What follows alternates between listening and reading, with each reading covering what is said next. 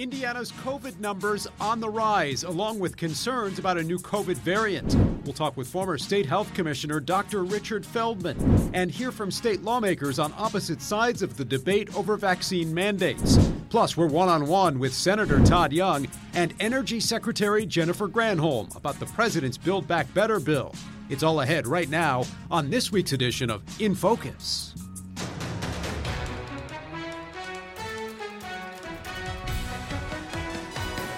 This new variant is a cause for concern, but not a cause for panic. Health officials around the country and here in Indiana keeping an eye out for the latest coronavirus variant. This as cases continue to skyrocket here in Indiana in recent days. Thanks so much for joining us. I'm Dan Spahler. We start with these new concerns about the Omicron variant. Washington correspondent Alexandra Limon has the latest on the president's plans as we wait for information on just how mild or severe or transmissible this new variant will be as it continues to spread.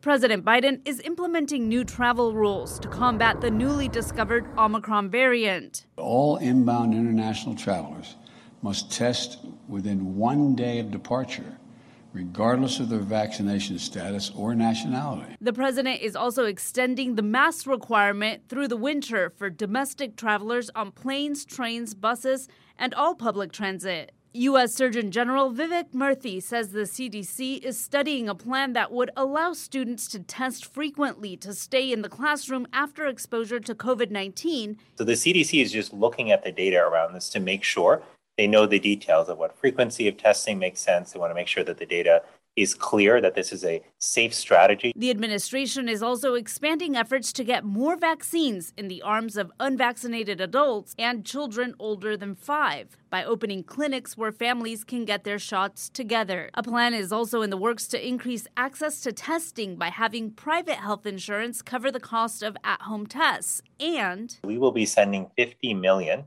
rapid antigen tests to community centers around the country so people can also access those tests freely. President Biden says he hopes the country will unite behind his plan. To think of it in terms of literally a patriotic responsibility.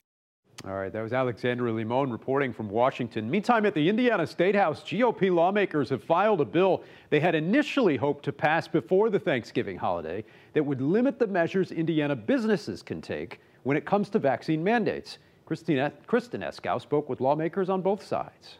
I think you have to have this balance between the rights of the individual and rights of the employer. State Representative Bob Boehning is one of more than 50 Indiana House Republicans co-authoring the bill that would limit vaccine mandates. The bill would require any employer with a COVID vaccine mandate to also offer a testing option. And the cost of testing would be covered by the employer, not the employee. Like I said, it's a balance. And as this moves through the process, we'll probably continue to have a discussion on it. The proposal was criticized by Indiana business leaders during a public meeting last week. But others argue it doesn't go far enough. Republican State Representative Mike Speedy is also a co-author. I'd like to see it to recognize natural immunity more thoroughly and maybe put some teeth in it should an employer not comply with the letter of the law. Democrats argue Republicans are playing politics and hurting businesses in the process. I don't think we should be doing anything at this critical point when we are trying to recover our economy and balance that with protecting life. Meanwhile, medical experts have concerns of their own. Dr. Stephen Tharp, who testified against the bill last week, is a former president of the Indiana State Medical Association. He argues the bill could cause fewer people to get vaccinated if it becomes law. That does not make any sense. That opposes what we need to do for public health. From the Indiana State House, I'm Kristen Eskow. All right, Kristen, thanks. This week I also spoke one-on-one with Dr. Richard Feldman, who served as state health commissioner under Governor Frank O'Bannon. I asked him about these proposals to limit vaccine mandates and potentially end the public health emergency. Unfortunately, I think it is a absolutely dreadful message to the public. And that message is the pandemic is over, we're moving on. And it's far from over. Our case rate has skyrocketed. This morning, I noticed it was on Wednesday, it was 6,000 new cases. Hospitalizations are increasing, and soon I think the death rate is going to increase as well. We have a new surge in Delta with the coming winter months, people indoors, more crowded situations. And as you know, nobody in Indiana is taking this, well, I should say most people are not taking this seriously. They're not wearing masks. They're not doing any mitigation. It's over for them. And this is just another horrible message to the public. And it's purely political. And they even admit at the State House that it's symbolic of government overreach and fighting government overreach. And I think it's just really very unfortunate. What are you watching for in terms of this Omicron variant and what its impact will be here? There are still a lot of questions about how it will impact things in an already worsening pandemic. Right. Omicron is still largely an unknown. I think it's very worrisome because of the number of mutations on the spike proteins. I think it's 30 they're counting, but also there are mutations in vital areas of the virus that we know can predispose that virus to be more transmissible. And we need to get the public immunized one way or another. And I'm in favor of mandates. I know that's very controversial and very unpopular, probably with your audience generally, but it is a move that a public health move that is very, very necessary, because I don't think we're going to get to herd immunity without at least employer mandates. And it disturbs me that the legislature wants to interfere with the operations of private business. All right, you can see more of that interview on our website. I also spoke this week with Indiana Senator Todd Young about everything happening in Congress this week and about the threat of this new Omicron variant. How concerned are you about the impact this variant could have in our fight against the pandemic? And are these travel bans in place and some of these new travel requirements for testing the right move, in your opinion? Yeah, look, they're, of course, a concern. I don't think Hoosiers should overreact, but they should continue to follow the guidance of their doctors and in public health experts, as most Hoosiers are. In terms of the flight prohibitions coming out of South Africa and Southern African countries, it seems to make more sense to me to be actually testing the people who are flying from certain countries into the United States because, as we all know, someone's going to go from South Africa to a third country and into the United States. So that doesn't seem like a really thoughtful policy that the president has put forward. I want to ask you about everything happening in Congress this week. The Senate could soon take up the Build Back Better Act that passed the House. Will it get support from all 50 Democrats, or will your party be able to get one or two of them on your side to prevent this bill from passing the Senate? Well, Senator Manchin in particular is insisting, I think appropriately, that the legislation receives a score, meaning he figures out how much it costs and whether the proposed tax increases are going to pay for it and who will be impacted. He's also insisted on some substantive changes to it. He doesn't want a child tax credit to go to people who aren't working and incentivize folks to stay home, and he has some other demands that haven't been met yet. So I think this will run into next year beyond the holidays. And I'm hopeful that it, in the end, dies because it's been partisan. It's a $1 trillion plus tax and spend boondoggle that will advantage wealthy people from blue states. We spoke with Energy Secretary Jennifer Granholm this week about the bill. Here's what she had to say. We want to make sure that Indiana is putting people to work in building the products that reduce carbon pollution. So the Build Back Better agenda creates tax incentives to be able to manufacture in the United States these products, whether they're wind turbines or solar panels or batteries for electric vehicles or the electric vehicles themselves. We want to build all that stuff in the United States instead of getting those products from China or another economic competitor, and put people to work. The Build Back Better agenda would put 1.5 million people to work across the country. Do you dispute that in terms of the potential impact this bill might have here in Indiana and around the nation? Well, her employment figures are pie in the sky and no doubt half-baked, but I share her goals that she laid out. I share ensuring we have more manufacturing in the United States, that the U.S. leads the way on green energy technologies. That's why I've worked with colleagues on both sides of the aisle on my Endless Frontier Act, that would significantly increase our investment in green energy technologies so they can be made in places like Indiana. I mean, we can lead the way in these fields, but we don't have to make these investments in conjunction with efforts to, for example, double the cost of childcare, which is what this legislation would do. It would first increase the cost by roughly double, and then ask taxpayers to increase access to the doubled costed child care, which is absurd. So this is exactly why you need to have bipartisan legislation, not developed behind closed doors, but instead that goes through the committee process in the normal way so that the public has transparency into the process. We don't have that. We have an incredibly partisan effort led by Senator Schumer and President Biden, who campaigned on being a moderate. And the American people have, for the most part, had enough. What about the debt ceiling talks? Where's that headed?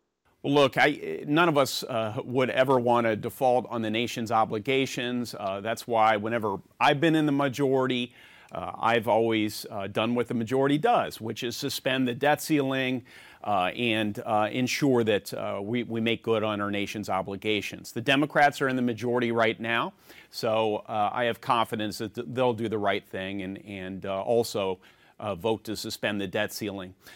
Seeing as they haven't consulted with Republicans on any of these major spending bills this year. All right, my interview there with Senator Todd Young. Coming up next, we'll talk about the big news this week at the Supreme Court with justices hearing arguments on an abortion case. Could it lead to a reversal of Roe v. Wade? We'll talk with our panel about that. Plus, we'll talk about the emerging rivalry, perhaps, between the Vice President and the Transportation Secretary as the two appear together this week to tout the infrastructure bill. Next. Minimally gives this back to the states so that the people can decide within their own states what rules and laws need to be in place to make sure that we preserve the sanctity of life. It's been a long fight, and there's been ups and downs. I think right now in the culture of this country, this probably speaks more hope to people that have been in this fight to battle abortion funded by taxpayer money. That was the scene outside the Supreme Court this week. Indiana lawmakers among those outside the high court as justices heard arguments in a case that could potentially overturn Roe v. Wade. We're joined now by our panel, Laura Wilson, Abdul Hakim Shabazz, former GOP lawmaker Mike Murphy, former communications director for the Indiana Democrats, Jennifer Wagner. Jennifer, what could this case mean, practically speaking and politically, in terms of the potential ramifications?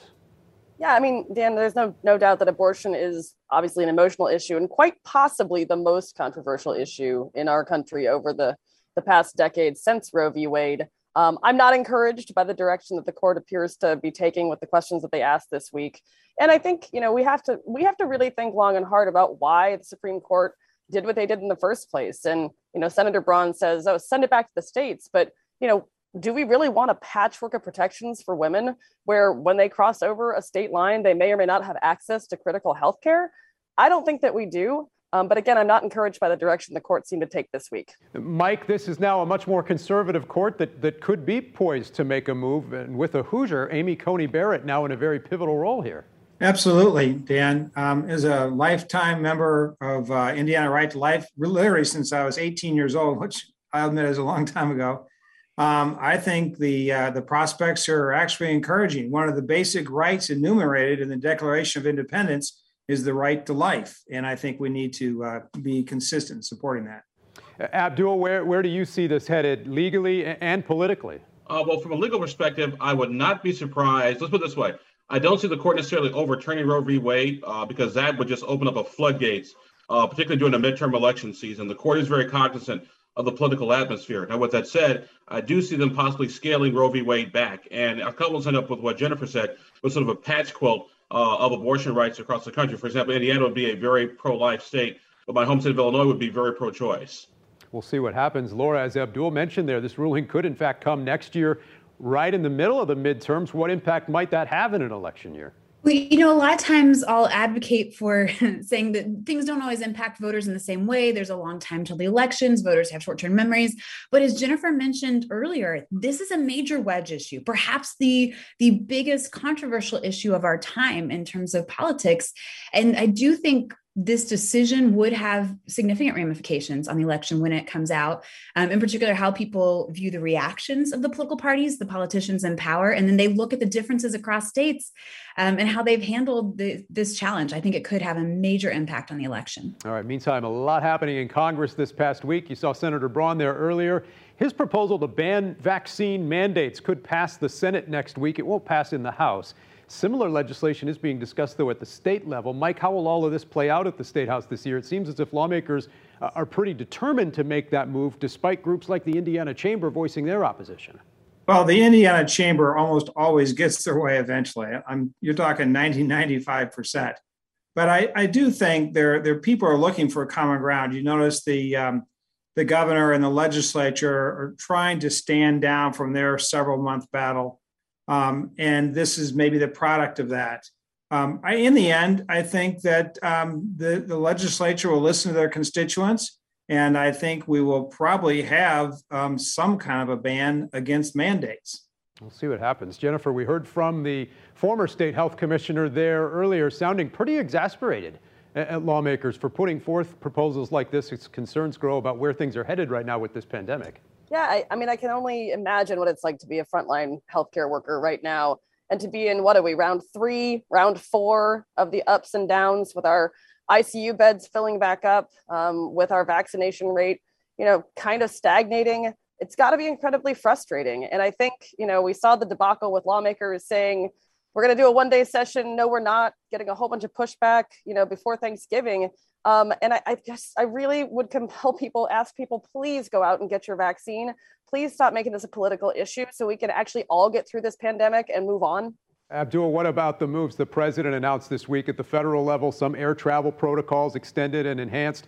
The president making it clear no lockdowns, no shutdowns are in the works, calling for Americans to try and come together during a pandemic that's really continued to highlight a lot of divisions in this country throughout. Yeah, exactly. And what I think is really interesting, what really sort of changes our conversation is the Omicron variant of COVID-19, because that we still don't know exactly quite sure what its impact is going to be in this country. And also the thing, too, is that the Omicron virus apparently seems to like people who've had COVID-19 before, but weren't necessarily vaccinated. So it'll be interesting to see how that, like I said, changes our conversation, our dynamics in this country. We'll see how that plays into the conversation about natural immunity that's popped up as well.